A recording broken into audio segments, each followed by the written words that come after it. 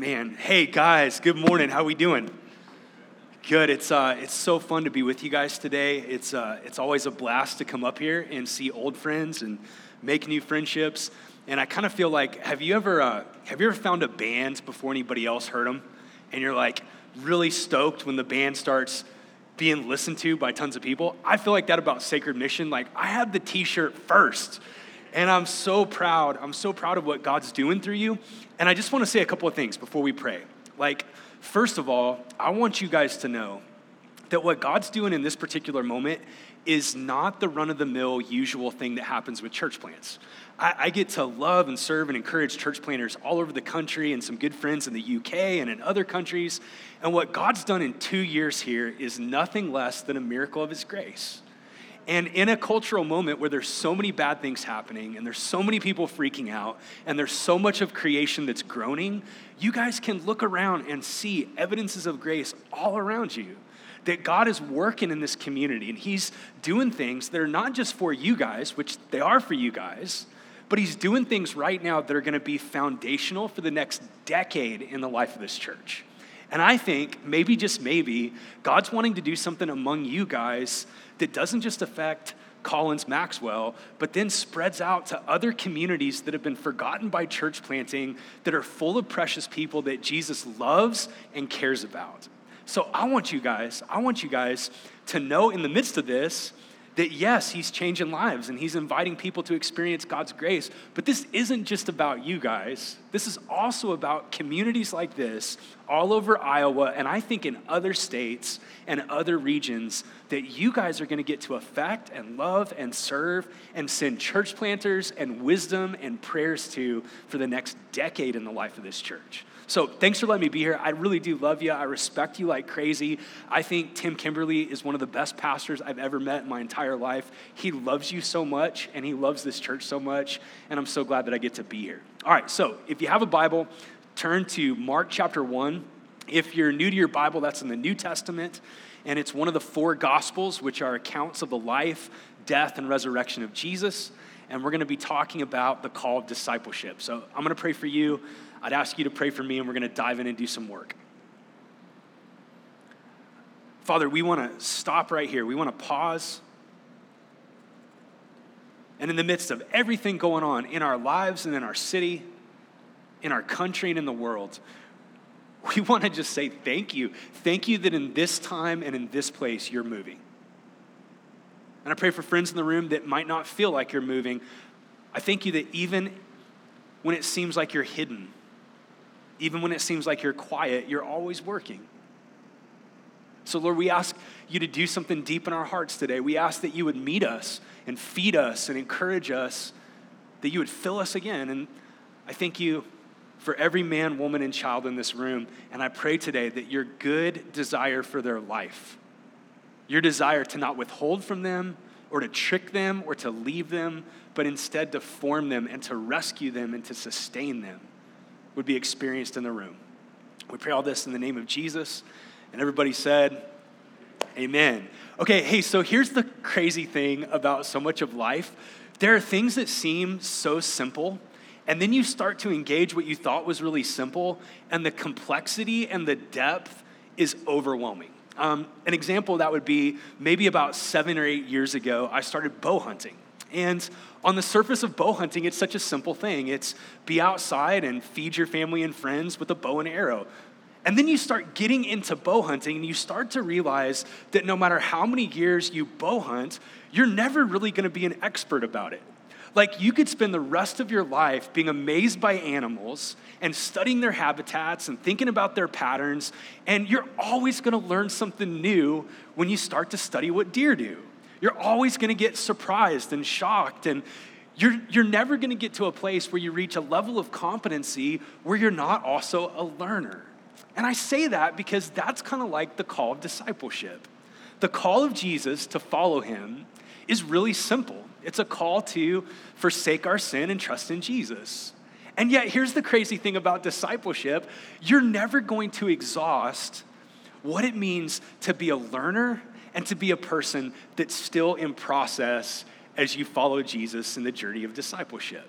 And so what I wanted to do today in Mark chapter 1 is I just wanted to the best of my ability, I wanted to remind us all across the room, wherever you're at, of the call of Jesus. I want to speak to non-Christians because the call of Jesus is for you today. If you're here and you don't know what you believe, or you used to attend church and you fell away, or you're questioning your faith, there's some simple things in Mark chapter 1 that are directed to you, that Jesus is aware of you and he loves you, and you're not just here by an accident, you're here because Christ is calling you. And if you're a brand new Christian, which so many of the people in this church are, and we're so thankful that God's saving people and he's adding people. If you're a brand new Christian, you're trying to figure out, what does this look like, and how do I make it to the end, and how do I cultivate a relationship with Jesus and his people? The call of discipleship is for you. And if you've been a Christian for 60 years, the call of discipleship is the same call to you at the end of your journey of discipleship as it was at the beginning of your journey. So take your Bibles, go to Mark chapter 1. I want to show you 5 things about the call of Jesus to follow him.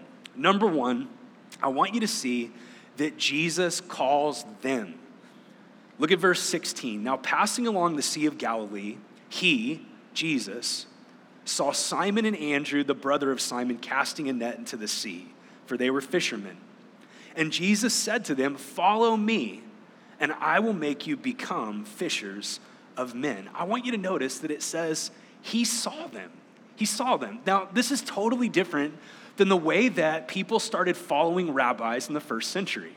In the first century, rabbis who had these schools of learning would be selected by their disciples. So if you were a disciple in the first century and you wanted to study under a rabbi, you would sort of do your Ben Franklin sheet, however they did that 2,000 years ago, and you would pick the rabbi that you wanted to learn from. You would sort of apply to his rabbinical school, and you would make it known that you wanted to be his student. You would pursue the teacher.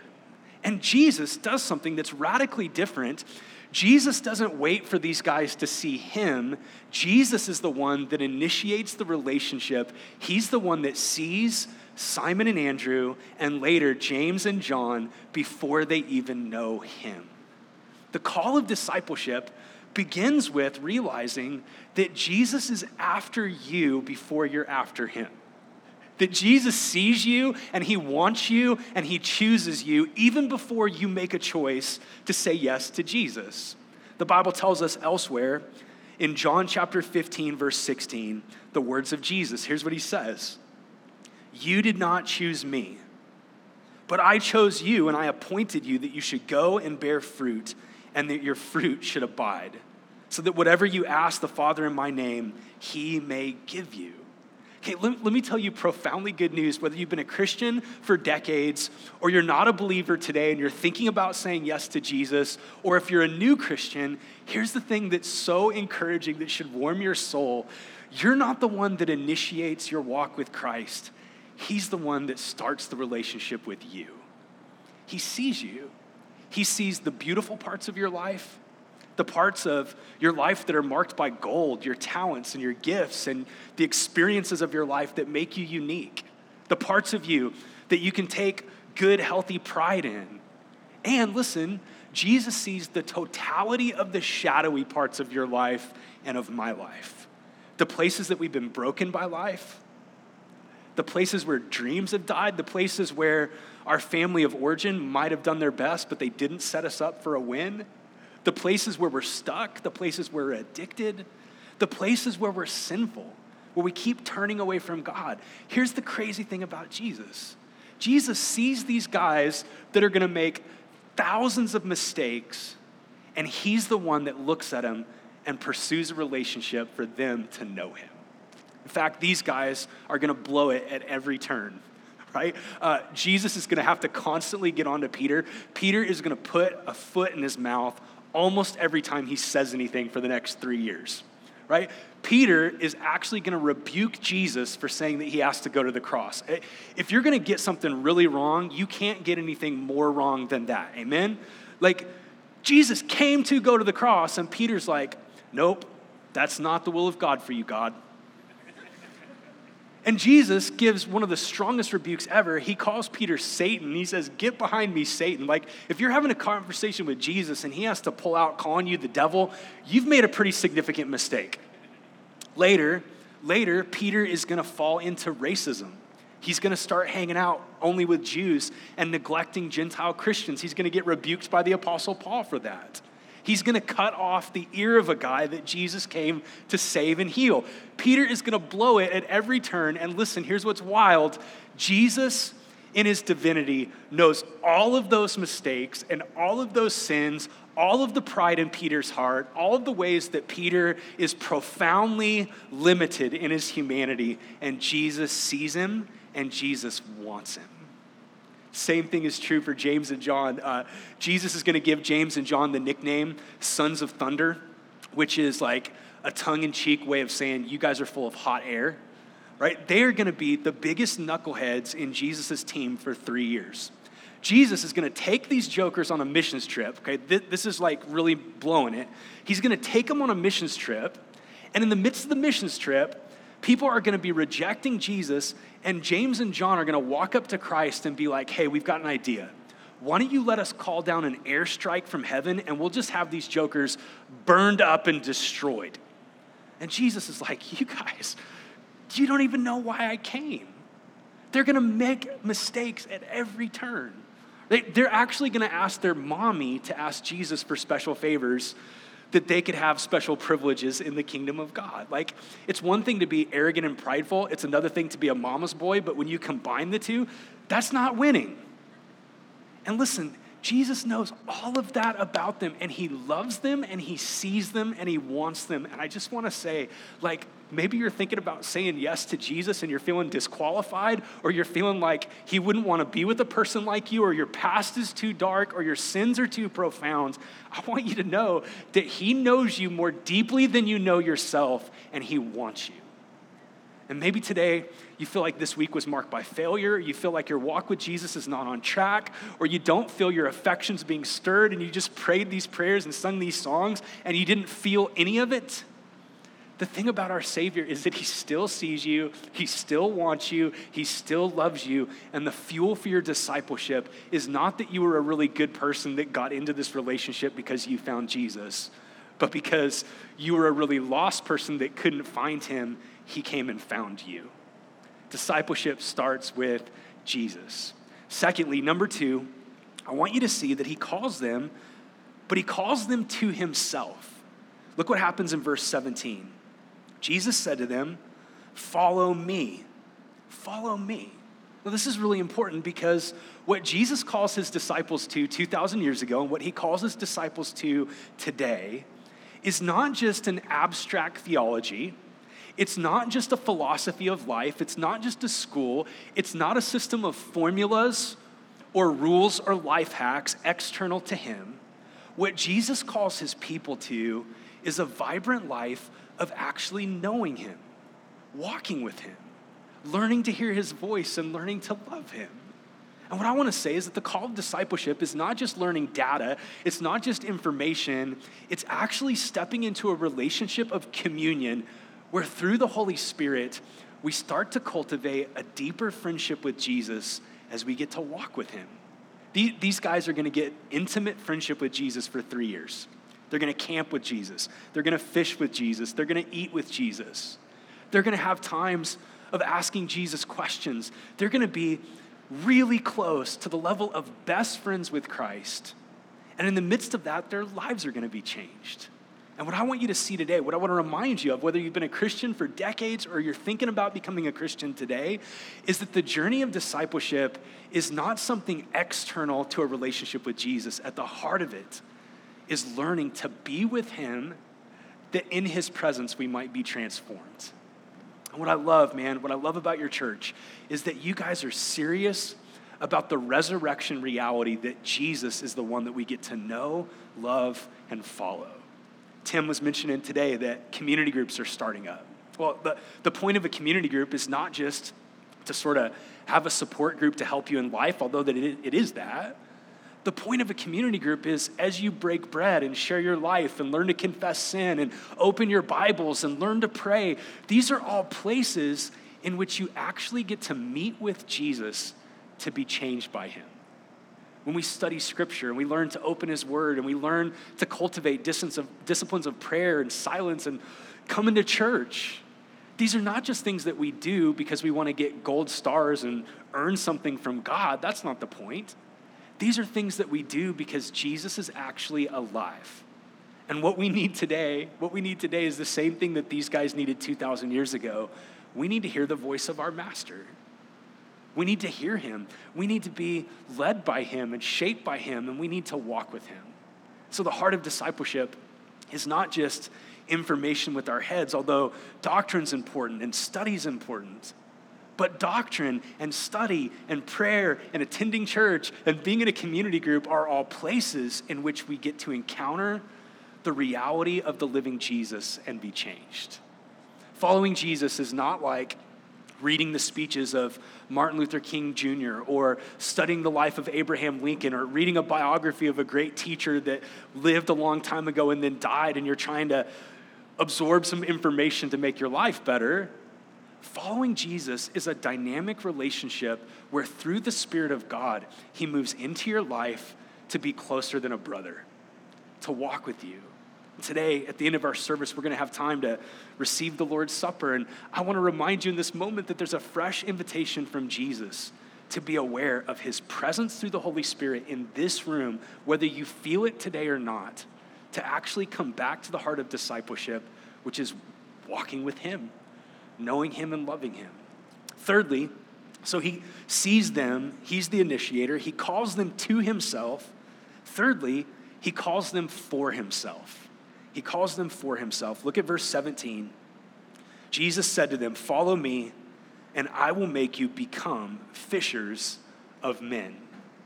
The call of discipleship is not just a call to experience personal transformation, to love Jesus and be changed by Jesus, and then only hang out with him and only hang out with other people that love him and obey him. The call of discipleship 2,000 years ago and today is a calling to not just come towards Jesus as he comes towards you, but to also be sent by Jesus into the place that we work and the place that we live to become fishers of men, to be about his mission. And what starts to happen in the Christian journey is if we have the calling of Jesus to him, but not the calling of Jesus for him on mission, we start to become stagnant. We went on a bike ride yesterday where Tim sabotaged some of his friends and people that hadn't been on long bike rides. Tim just decided to show them his great compassion by trying to break his community, destroy his friends. It was amazing. It was very cruel leadership. I'm not judging your heart, just the outcome. And we went on this long bike ride, and at one point on the bike ride, we got to see all kinds of beautiful stuff and flowing rivers, but at one point we got to pass this pond that didn't have anything flowing into it or flowing out of it. Did you notice the pond? And it just stunk to high heaven. It was stagnant, it was gross, it's not a place that you would want to swim. And what can start to happen if we're not following Jesus on mission in our community, thinking about our family members that don't know him and our coworkers that don't know him and our neighbors that don't know him, we over time can start to look like that pond that's learning stuff about Jesus and wanting to be with Jesus and be with Jesus' people, but we're not giving away the goodness of Jesus to the world, and we start to become internally focused. Now, if we try to live a life of being for Jesus but not being with Jesus, that's also going to set us up for really bad things. We're trying to do the works of Jesus in the flesh. We're trying to share the good news of Jesus with others when we're not enjoying the good news of Jesus for ourselves. The call of discipleship is a calling to actually say yes to his mission, not to become a full-time pastor, because listen, in this room, every person that said yes to the call of discipleship is a full-time minister of the gospel. Some of you guys get paid by working in the business industry that you're a part of, or by being a teacher, or your job is being a stay-at-home mom, but every person in this room that said yes to Jesus is a part of the priesthood of all believers, and you are called to him and for him. And that may not be you being the greatest evangelist in the history of the world. You might not win 1,000 people to Jesus. We've got evangelists in the room. I'm thinking of my friend Ian, who just leads people to Jesus all the time. That may not be how God's created you and wired you, but there is not a single Christian that's called to him and not called for him on mission. To cultivate one friendship this year with somebody that doesn't know him, to share the good news of Jesus would be a beautiful and profound thing for this community. So, discipleship. Number one, it starts with Jesus seeing them and calling them to himself. In addition, it's Jesus calling them for himself on mission. And fourthly, this is where it gets difficult. This is where the rub of discipleship hits. His calling shifts all of their priorities and all of their allegiances. Look at verse 18. And immediately they left their nets and followed him. And going a little further, he saw James, the son of Zebedee, and John, his brother, who were in their boat mending their nets. And immediately he called them, and they left their father Zebedee in the boat with the hired servants, and they followed him. Okay, this is really crazy. Now, in our day and age, it's not a huge deal to switch careers or to move away from family. But 2,000 years ago, in a Jewish community that was all about heritage, that was all about your relatives and inheriting a trade from your father, for your father to be a fisherman and discipling you into the family business, apprenticing you to be a fisherman, for some other person to call you away from that trade and for you to leave your father in the midst of the workday was a profoundly unsettling thing to the Jewish imagination. What Jesus is doing in this moment, this is crazy. He's calling these disciples to him, and as he calls them to him, all of their values, all of the markers of identity that have been so important to them for all of their life, their career and their family, and even their identity as Jewish men being apprenticed into a profession, all of those things, though not erased, get pushed into being distant second to the primary allegiance of their life, which is, he's my rabbi. Where he goes, I go. What he says, I do. And what starts to happen with these disciples over the next 3 years is they learn, with lots of failure and lots of setback, to hold the rest of their lives with open hands as they hold on to the gospel of Jesus really tightly. Jesus is going to say elsewhere in Matthew chapter 10 these really hard words. Whoever loves father or mother more than me is not worthy of me. And whoever loves son or daughter more than me is not worthy of me. And whoever does not take his cross and follow me is not worthy of me. Whoever finds his life will lose it, and whoever loses his life for my sake will find it. Hey, listen, Jesus doesn't always call people to leave their family when they meet him. He doesn't always call people to leave their jobs when they meet him. It's not bad to have family. It's not bad to have a job. But every disciple that Jesus has ever called to him has to reckon with a kind of relationship with Jesus that relativizes all of our other allegiances and priorities as in second place after saying yes to him, where he becomes Lord. And that's true of our political parties, and that's true of our careers, and that's true of our relationships, and it's true of our possessions, that all those things that have their place and can be really beautiful and can be really important, they start to get pushed into the sidelines of what's primary in our lives. I got to spend a year in India growing up. I love India. I love visiting there. We're planning a church in the city of Mumbai right now with some dear friends of mine. And one of the things that's always been interesting in engaging my Hindu friends is that many of my Hindu friends have prayed a prayer of surrender to Jesus. And they've seemed to cross the line of faith. And time goes by and you go to their house, and a lot of Hindu families have a cabinet that they store their household gods. And when they open the cabinet, you see various statues of all kinds of gods. You might see Ganesh, or you might see Shiva. You might see all kinds of various deities that they worship and pray to. And a lot of times what will happen is people will hear the good news of Jesus, and they'll take a crucifix or another symbol of the Christian faith, and they'll add that to their cabinet of gods, where Jesus becomes one of the gods that they pray to. And what I want you to see today is that that's not just a temptation for Hindus, that's a temptation for humans. that we can find our identity and our meaning and our ultimate joy in our jobs or our families or our kids or our marriages or our personal freedom. And the call of discipleship again and again and again is to turn from all of the other gods of our life and say yes to Jesus and to allow him to define us and him to be in charge. The calling of Jesus is to say yes to him. Yes to him. And this leads to the last thing I want to show you. Number 5.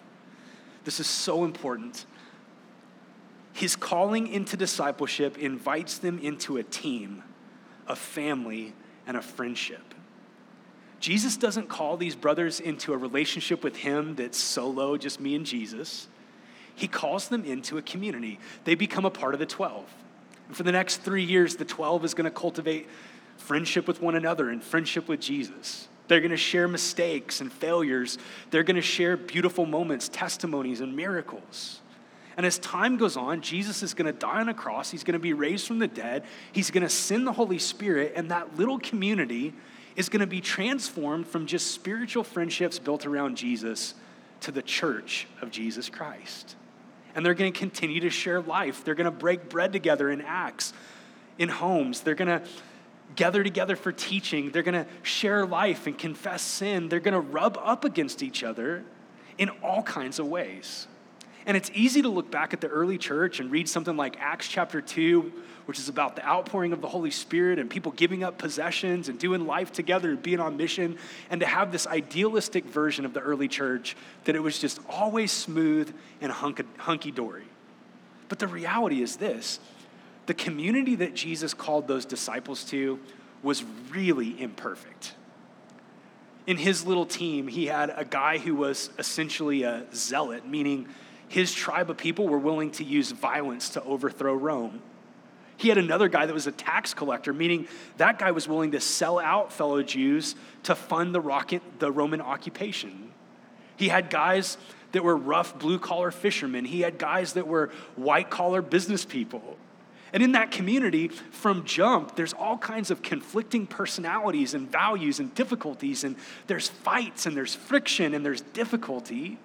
And even after the outpouring of the Holy Spirit on the day of Pentecost, when the church gets launched in the world, what we see as we read the New Testament is not a perfect, idealized version of the church. What we see is that the church of Jesus Christ on this side of heaven is a community of difficulty and of friction, where as we rub against each other, the smoke that we start to smell is the invitation of Christ to experience his grace and to give his grace to others. This church is 2 years old. 2 years old. It's just getting started. It's just at the very beginning. And it's so easy in the beginning of a church plant to have this idealistic version that it's always going to be great. It's always going to be exactly what we want. But the reality is, on this side of heaven, if you ever find a perfect church, don't join it because you'll run it. There is no such thing as a church on this side of glory that's not full of broken, sinful people that need God's grace and have to offer God's grace. And when Jesus calls us into a community, he doesn't call us into a community to have a snapshot of what it should be, to judge it and to critique it. He calls us to be a participant that we might love and serve each other, and in so doing, be transformed. I remember when I planted Frontline Church in 2005, I had this snapshot of what it was going to be like, how we were going to operate and what our people would be like and what our members would be like. And then I planted the church, and now 16 years later, not for 1 second have we ever looked like my idealized version of what we were going to be. We're always messier. We're always weaker. Our leaders fail way more frequently than what I thought we would. There's always more conflict. There's always more disappointment. There's always people who are rubbing each other the wrong way. And what I've come to see in the last 16 years is that that's actually the gift of God to invite us into change. That's where we grow. That's where we repent. That's where we start to give each other grace in the ways that Jesus has given us grace. So, I want to remind you that there is no such thing as discipleship that's a solo relationship between me and Jesus. All discipleship is participation in his church, that we might grow and share life, not with a perfect group of people, but with a real group of people. And my prayer for you today, if you're thinking about following Jesus, is that you would know that right now in this moment, he sees you past, present, and future, and you're not here by accident. You're here because he loves you and he wants you. There's nothing you could do or have done that would disqualify you from his pursuing love, because his blood on the cross is enough to cleanse us of everything we've done and everything we should have done that we didn't do. And he invites you to come today and to trust him. He's calling you to him, not just a religion, not just a philosophy, but a relationship of trust in which he becomes Lord and all other priorities and values become second to him. And he's calling you to give your life away on mission, whatever your job is, whatever your vocation is in the world, to see yourself as a participant in the mission of God, to see transformation and renewal happen in this city, to see more people meet him and more lives transformed, and to not for 1 second think that you can follow Jesus in isolation, but to say yes to his calling to follow him in a community of people who are imperfect just like you, in need of God's grace just like you, but who together reflect more fully the beauty of what the gospel does as it changes human beings. So if you would join with me, I want to pray for you. Let's bow our heads for just a moment.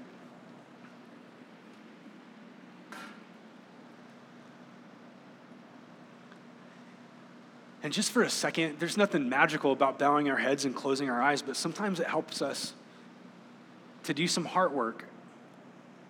And I just want to ask you today, with nobody looking around, if you're here today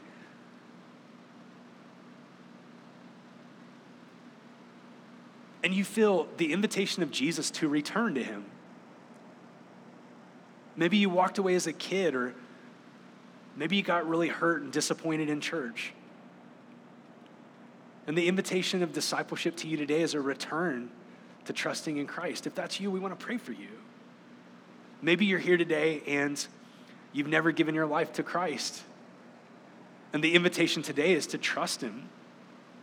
You don't have to have every question answered about doctrine and church and theology to trust in Jesus. You just have to have the first and most important question answered. Is he Lord, and did he die and rise from the dead? And will you give your life to him?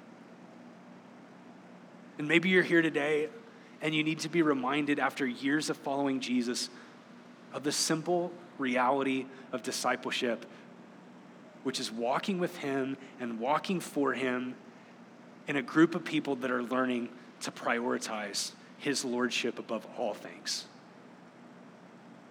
So respond to him today. Give him your yes today. You can trust him. Heavenly Father, I pray right now in this room that your powerful, life-giving grace that's ours by faith in Jesus, that grace would capture us again, would compel us again, would lead us to enjoying the assurance of the gospel again. And that grace would lead us out of here between Sundays to look at our neighbors and our family members and our coworkers with new eyes. To remember that it's not just Tim's calling to be on mission in this part of the world, but it's our calling to be on mission in this part of the world. And I pray that you would fill them today, and that you would bless them today, and that you would keep them today in the name of Jesus.